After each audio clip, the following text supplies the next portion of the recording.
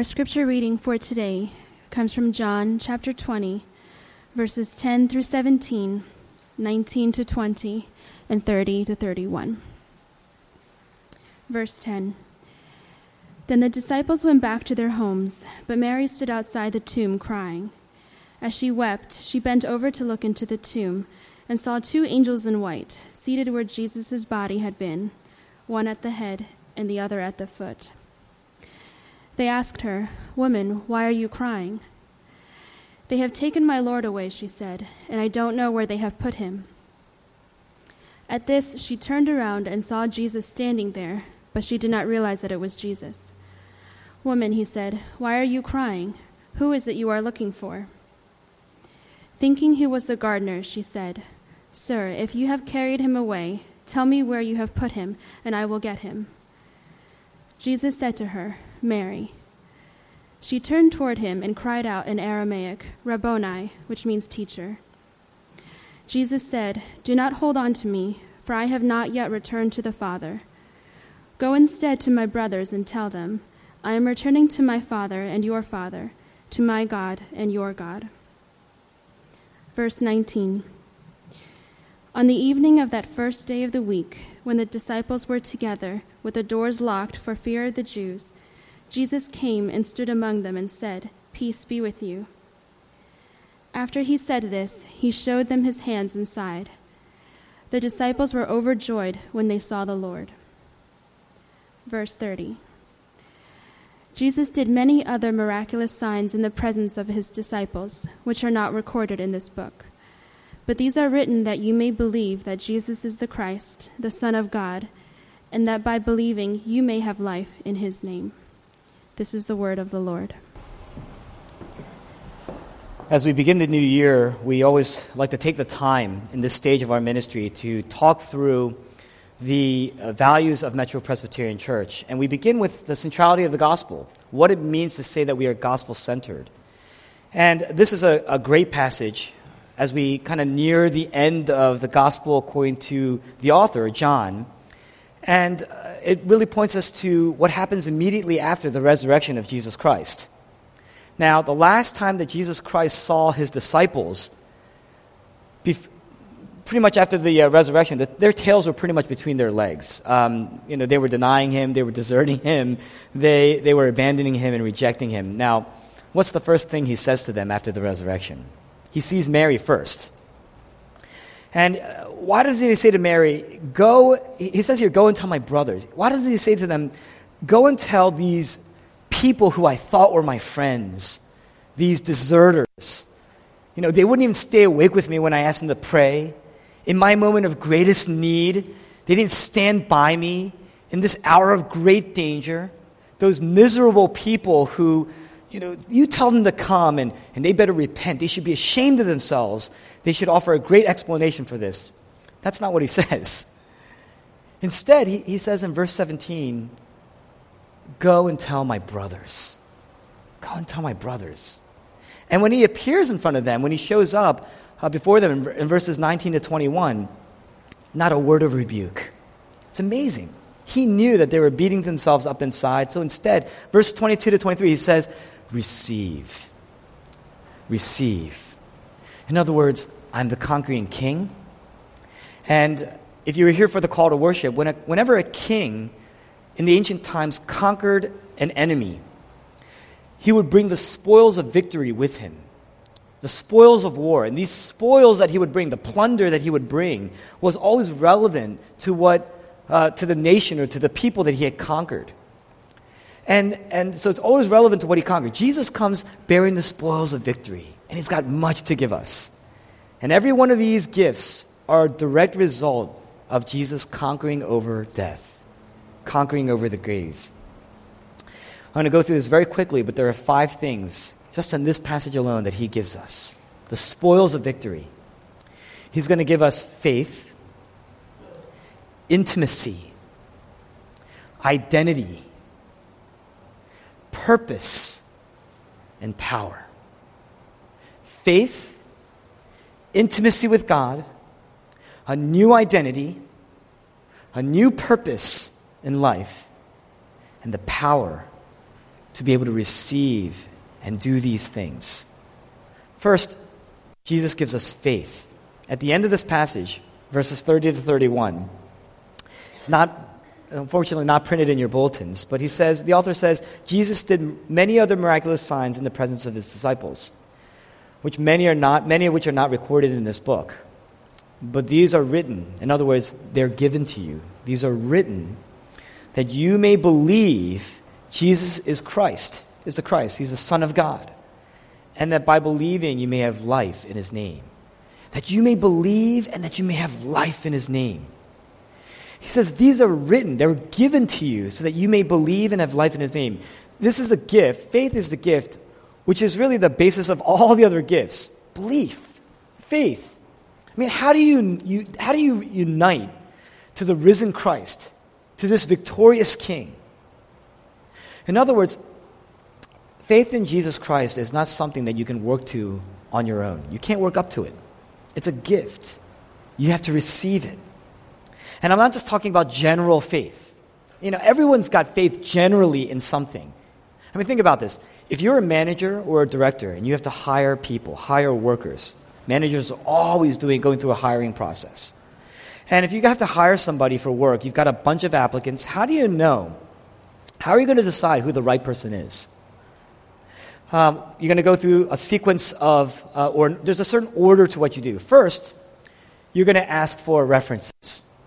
And you're going to seek out credible, authoritative sources on this person, on these candidates. You're going to seek references. You're going to look at their connections. In other words, what you're going to do is you're going to seek evidence, a credible validation that this person could be worthy, could be valuable. The second thing you're going to do is you're going to bring them in. You're going to look at their references, you're going to seek credible validation, and then you're going to bring them in and you're going to interview them, you're going to test them, you're going to give case studies, some people give exams. It's your way of eventually arriving at some rationally convinced conclusion about that person. So on one hand, you have credible validation. On the other hand, you are going to provide interviews and evidence to seek evidence. You're going to arrive at some sort of rationally convinced conclusion about that person. But at the end, you can't really know still. There's no guarantee. I mean, you can get to a point where you've done all the research, but there's no guarantee until what? You can study the data, you can pour through all the data, you can check all the references, you can test and test and test and interview, second interview, third interview, fourth interview. What are you going to do? At the end of the day, you have to commit to trust. At some point in time, you're going to have to step out and make yourself vulnerable. You're going to have to expose yourself to some level of vulnerability, expose yourself, you're going to have to absorb some level of risk. And that's the sequence. Credible validation, a rationally convinced conclusion. But at the end of the day, it has to be a commitment to trust. Faith. And that's amazing because, references and answers to all these questions, they're going to bring you to some level of probability. But you can't really commit. You can't really know until you commit. You can't really be sure until you commit. And that's how it is pretty much in all important areas of life, if you think about it. You can't really know until you commit. Now, some of you are saying, first of all, some of you, the reason why you don't know, the reason why you don't have assurance, the reason why you have all these doubts and all these questions, really because you may not have really committed. And you say, but I don't want to give up control. I mean, how am I supposed to just give trust like that? Listen, no act of trust, no act of commitment ever comes without losing some form of control in your life, some level of freedom in your life. Think about marriage. You can't get married without losing some form of control. And if that's the case with the most intimate, human, finite relationship in your life, how much more, all the more the case, with an intimate, infinite God, a relationship with Him. And this is why Jesus has to give it to us. He gives it to us, faith.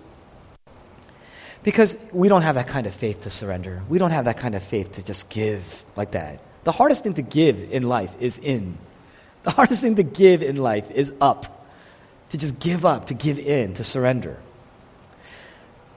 once you are able to have faith, then you're able to receive the remaining spoils of war that the king offers. So the first thing that we get is faith. The second thing we get is intimacy. Verse 17, Jesus says an incredibly odd thing to Mary. Mary, grabs a hold of him, but he says, "Don't touch me." That's what Mary wants to cling. He says, "Don't touch me." The actual translation, he says, "Mary, don't cling to me.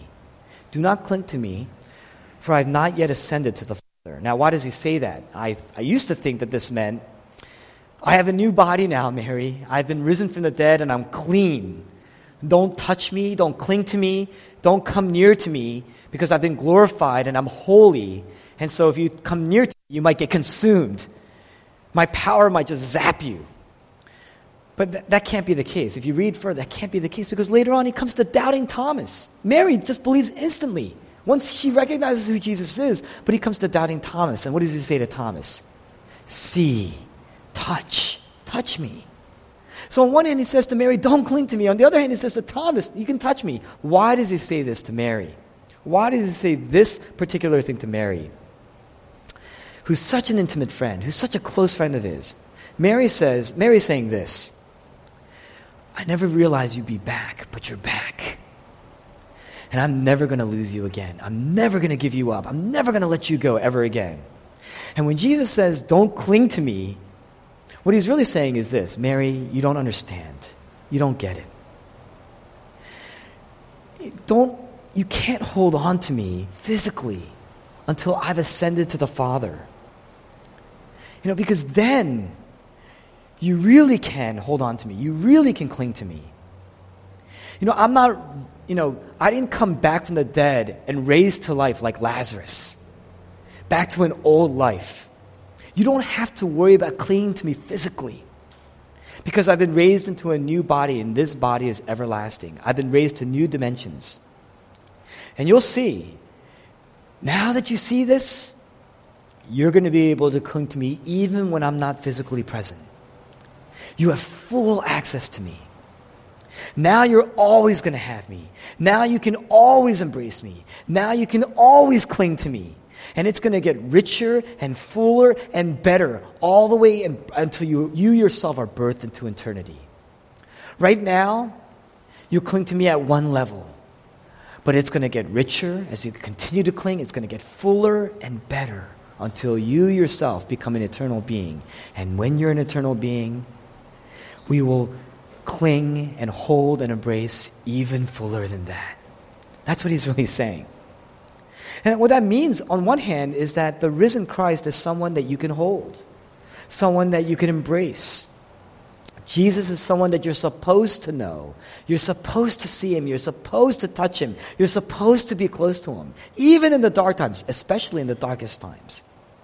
Now, some people say, they always give me this argument, well, Mary and Jesus' disciples, they saw Jesus physically. They were able to touch Jesus physically. I mean, if I saw Jesus physically in front of me, then I believe too. What you're really saying is this: I need to see Jesus as he was. I need to see Jesus in history the way other people saw Jesus. But you're never going to be able to do that because that wasn't Jesus' mission. That wasn't his purpose. Because even he said to Mary, I died so that you can have more. You can have me fuller. You can have me richer. I can actually be personal with you. So when you pray, you're not just saying prayers. You're not just placing an order off of some menu. You can actually be intimate with God. You can hold him. You can embrace him. Let me put it another way. When you pray, do you sense the reality of the presence of God in your life helping you? When you pray, do you sense the comfort of God in your life, encouraging you, strengthening you, healing you? Do you sense that? I mean, don't make Jesus abstract. Let the victory of Christ shape you. Let the victory of Christ change you. On one hand, faith is not just a personal experience. It's not just some sort of mystical personal experience. But on the other hand, it's not just a set of rational truths either, something that's just going to influence your mind. On one hand, faith is a personal experience, but it's a personal experience of a rational truth. It's those two things combined. On one hand, there is a personal experience, yes, but it's an experience of a rational truth. It's real. It's truth that you hold on to. Faith is not just living in line with something you don't know. We always think of faith as this leap of faith. I'm living in line with something I don't know. And we say, how can you do that? But it's actually quite the opposite. Faith is living in line with something you do know. You've had a personal experience of a rational truth. You know it, and it's shaping you. It's challenging you. It's changing you. To know Christ means to grab him. To know Christ actually means he's grabbing you. You can practice his presence anywhere because his real presence is everywhere. Practice his presence anywhere because his real presence is anywhere. Study the Word. Know the Word. Get it. Plug into community. That's how you practice his presence. Practice his presence in your workplace. Know that he is present and live with you. It's going to shape the way you do your work. You can do your work with integrity. You can do your work at the same time. Your work will not control you or run you. Practice his presence when you're at home with your children. Then it's not you ruling over your children, you subverting your children, but your mission and your purpose, all his presence being there, it's a tremendous comfort, no matter what state your children are in, no matter what place you are spiritually, no matter where you are spiritually. You can practice his presence anywhere because his presence is everywhere. Now, next, what that means is that we have identity. We can have faith. We can be intimate with God, but we also have a new identity. Jesus says, Mary. In other words, Mary has a name. He calls her out by her name. Mary has a name. Mary doesn't even recognize Jesus until Jesus calls her out. In other words, Jesus knows you before you even ever recognized who he is. Everyone here, their view of God, their approach to God, their approach to Jesus is shifting right now. No one stays the same where they are spiritually. Everybody is shifting in their approach and their view of God. Right now, your view and your approach to God could be one way, but it's not going to be the same. And that means that you may have a certain view of Jesus, that when you actually encounter him, you actually may not recognize who he is. And yet, he knows who you are. Think about it. How do we find identity? How do we find ourselves? How do we know who we really are? I mean, Jesus says Mary. Jesus knows Mary. But how do we know who we are? Western philosophy says you come to know who you are through individual pursuits. I got to find myself. I got self-discovery. Eastern philosophy says you find out who you are through community. Your community defines who you are. Your family defines who you are. And so in the Western world, we're always living individualistically. And in the Eastern world, we're always living under shame and guilt over whether or not we've appeased or earned our parents' approval, our family's approval. But look what happens here. Verse 16, Jesus says, Mary. There's the individual. He's certainly calling Mary out by name. I know you. But then in verse 21, he says, go to my brothers. There's community. On one hand, the gospel is this deep, rich, personal experience. But on the other hand, you can never truly experience it personally until you're plugged into the community of Christ. There's a deep, rich, personal experience that can only be deeply experienced. The more plugged in you are to that community, the more deeply and personal your relationship with God becomes. Because Jesus is the richest embodiment of both. In Matthew chapter 5-7, Jesus is preaching by a mountainside, famously known as the Sermon on the Mount. And he says, do not worry. There's a portion where he says, do not worry about what you're going to wear, about what you're going to eat. And mainly what he's saying is, if you're pursuing that, if that's what has you, if that's what grips you, you're going to lose yourself.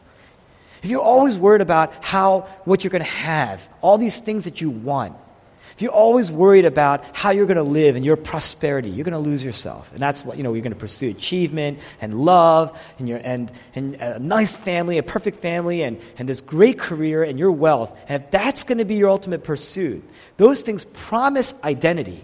They promise to define you. But ultimately, he says, you're going to lose yourself if you do that. But then he says, seek first his kingdom and his righteousness. And all these things, your identity will be added to you. In other words, if you want to find yourself, you have to deny yourself. You have to lose yourself. If you try to find yourself just through individual pursuit, or if you want to define yourself by what your family or your community says about you, you're going to lose yourself in the pressure. You're going to lose yourself in the expectations, and you're going to just beat yourself up if you fail. You're going to lose yourself. You're going to become less human, less of yourself. There's going to be less joy in your life. But if you give up these pursuits, give up your personal agenda in life.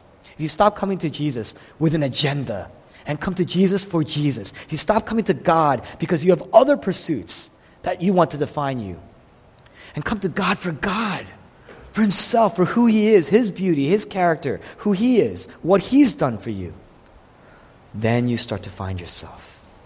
What's Mary doing here? Mary has lost Jesus. Mary has lost herself. But she's searching. She's come to the understanding that Jesus has returned. Jesus is indeed risen. And so she's searching for Jesus. She's looking for Jesus. And she's doing everything wrong. I mean, her theology is completely off kilter. She thinks he's dead. She wants to blame the gardener. She thinks the gardener is her enemy when he's actually her friend. The only friend she ever needed. The one friend, the one lover, the one intimate person that she has needed all her life. And she's doing really only one thing right. She's looking for Jesus. And she's not satisfied until she finds Jesus. And what does that tell you? That it's not about our intelligence. It's not about how we look. It's not about how we need to have a cool head about these kind of things. It's not about having a great moral record. Because Mary that day was not very intelligent. Mary that day was an emotional mess. Mary was considered an outcast and a prostitute, a religious outcast. What does it take to find yourself? She's just looking for Jesus, looking to the point of tears.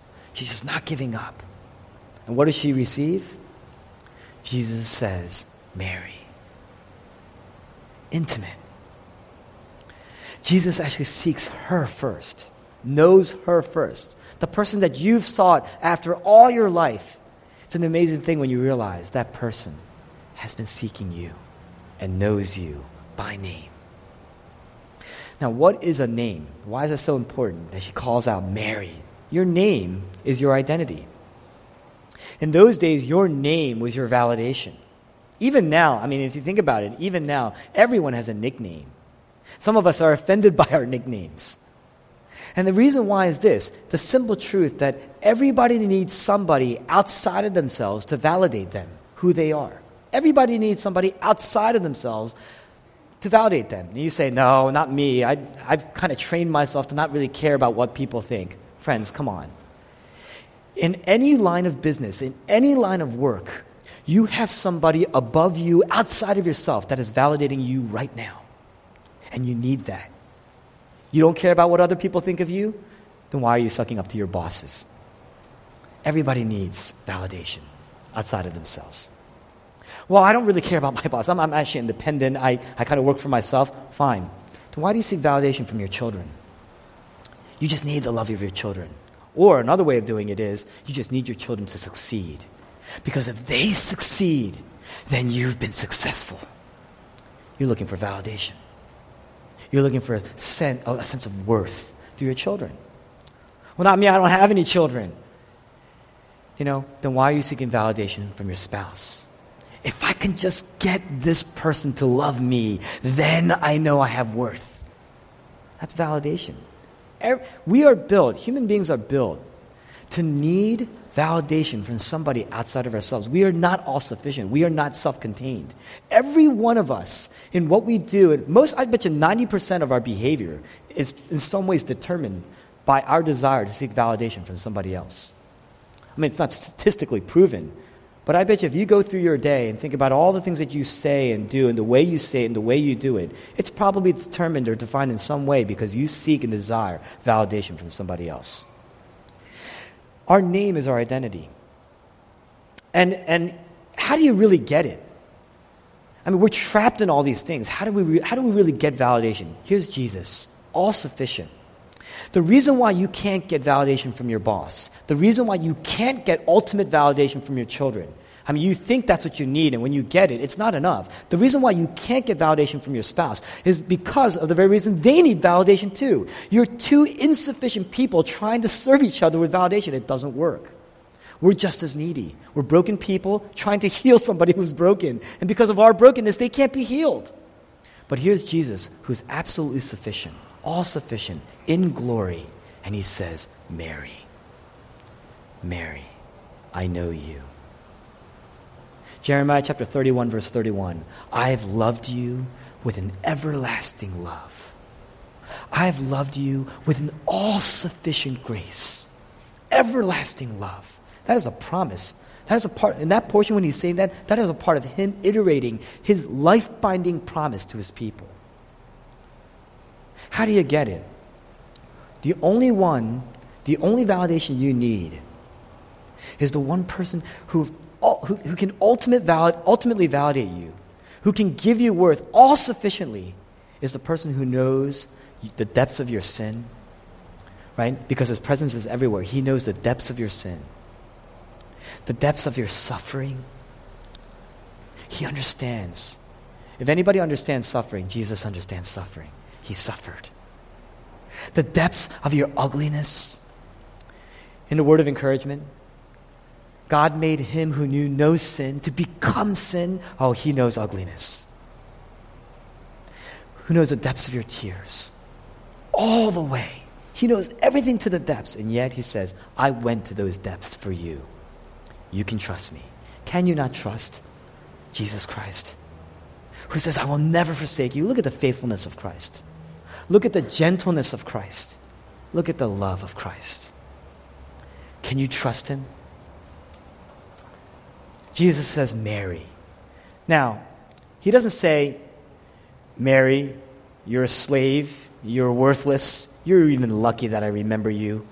You're lower than the pond scum of a person and prostitute, this needy piece of trash, you. That's not what he says. That's certainly not what he says. He says, Mary, I know you. I call you by name. Now, women in those days, they had no real name.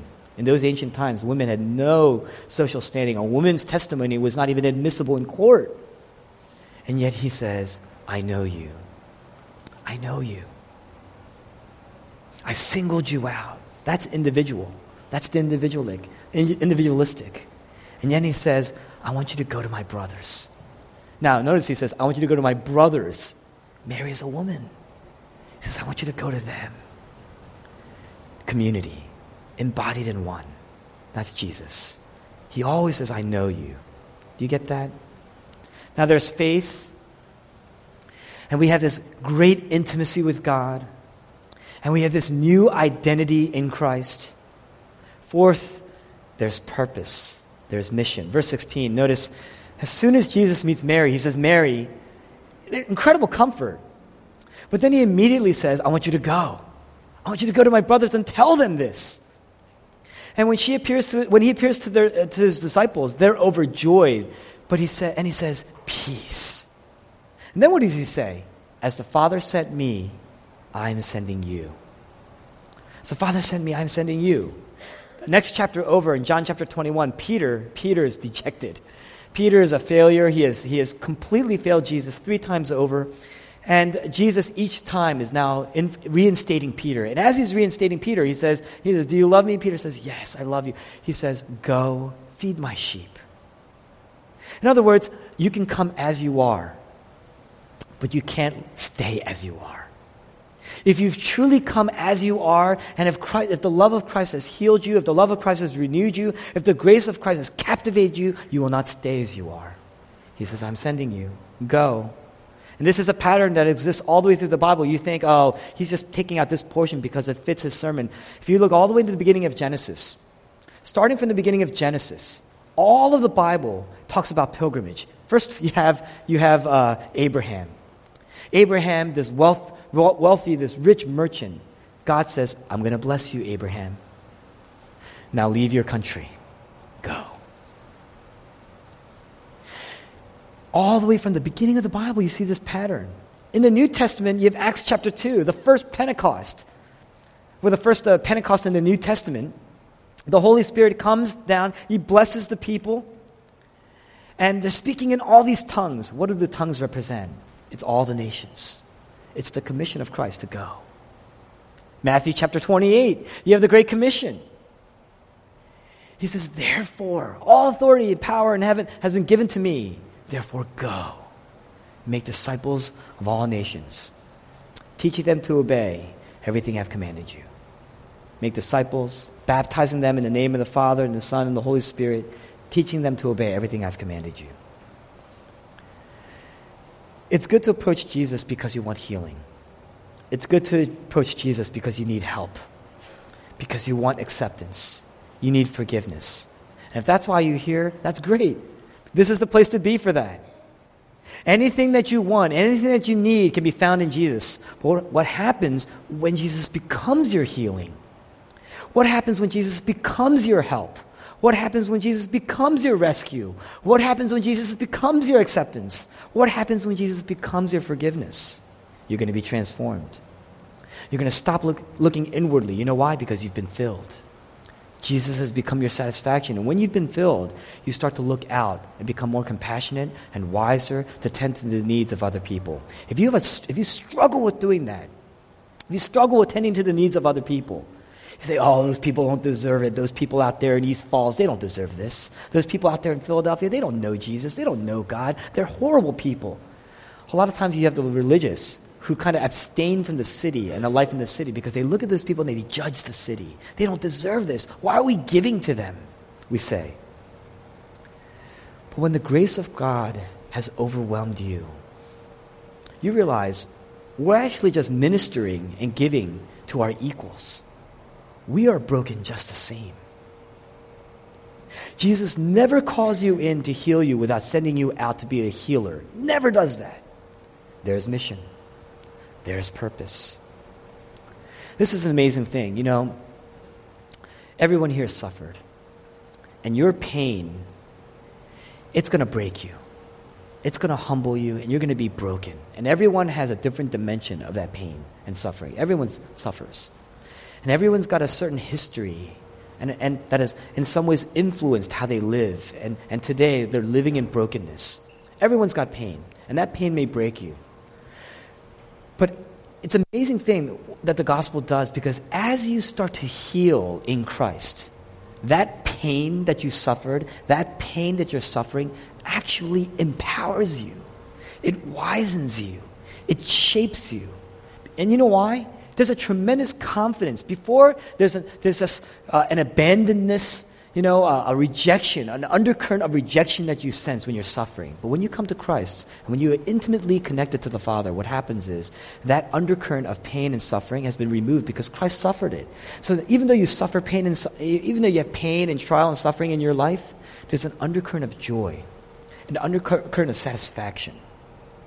So you know that pain, that suffering, wow, you can look out at other people and connect with their pain and their suffering. So how many times have you seen people who suffered a pain in their lives, a tremendous suffering in their lives, all of a sudden that suffering becomes really the foundation on which they can now use to actually influence and shape and heal other people. That's what's happening. There's an undercurrent of joy that resides there. God is sending you. You can help others who are sharing with you in your pain. You don't even have to actually escape the pain. You could be living in that same pain, and yet, pain. Think about people. We have people in here who are recovering addicts. We have people here who are struggling maritally, and yet they can become a tremendous source of wisdom in that suffering and pain, because we're growing in wisdom, growing in compassion, growing in love. That's purpose. So you have, as gifts of the resurrection, you have faith. You have intimacy with God. You have a new identity. You have real purpose, real mission. If you haven't experienced any of those things, then you don't know Jesus. You're not intimately connected to Jesus. But how do you get it then? And lastly, you have power. There's power. Jesus says, receive the Holy Spirit in this text. Now, why does he say that? We say, I don't want to lose myself. I don't want to give up things in my life. I'm always afraid to come to Jesus because that means I'm going to give up things in my life. But I still want to know him intimately. How do I do that? How can I have this new identity, without giving up too much? Or others of us say, how can I have this new identity when I just feel worthless, I feel shameful, I'm just living in guilt? Or some of us say, wow, I'm just trapped in my self-absorbed life. How can I really be on mission in Christ?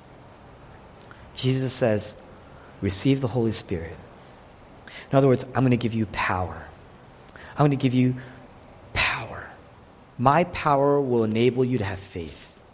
And it's going to rescue you out of self-pity and rescue you and free you from your self-absorption into God's service, into God's purpose, into God's mission. Now, how do you do that? Now, think about this. Why didn't he say to his disciples, you miserable offenders and deserters, I want you to come and receive my punishment? Why didn't he do this? Why didn't he do that? And the answer is this. It's because it wasn't their abandonment that killed him. It wasn't their rejection that destroyed him. There was a much greater abandonment, a much greater desertion, a much greater rejection that Jesus suffered. One that absolutely destroyed him.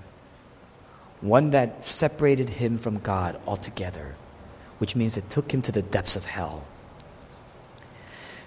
It was when the disciples when they abandoned him, Jesus suffered torture physically and all this pain and all, tremendous mocking. And when he was on the cross, you never hear him say, oh, the nails. You never hear him doing that. You never read in the Bible Jesus saying, oh, the crown, it's killing me. I'm losing blood. You never see him saying that. You never see him saying, oh, these people are mocking me. It's hurting me. My friends who were once my friends, they're right in front of me and they're mocking me. You don't hear him saying that. In fact, Isaiah chapter 53 says, like a lamb before it shears, it was silent. He was silent. He stayed silent. But when God turned his face away, when God rejected him, when God abandoned him, when the Father disowned his Son and left him for dead on the cross, then Jesus cried out, my God, why have you forsaken me? And when he's saying that, what he's saying is, I've lost intimacy. We get the intimacy because Jesus lost the intimacy. You get access because Jesus lost access.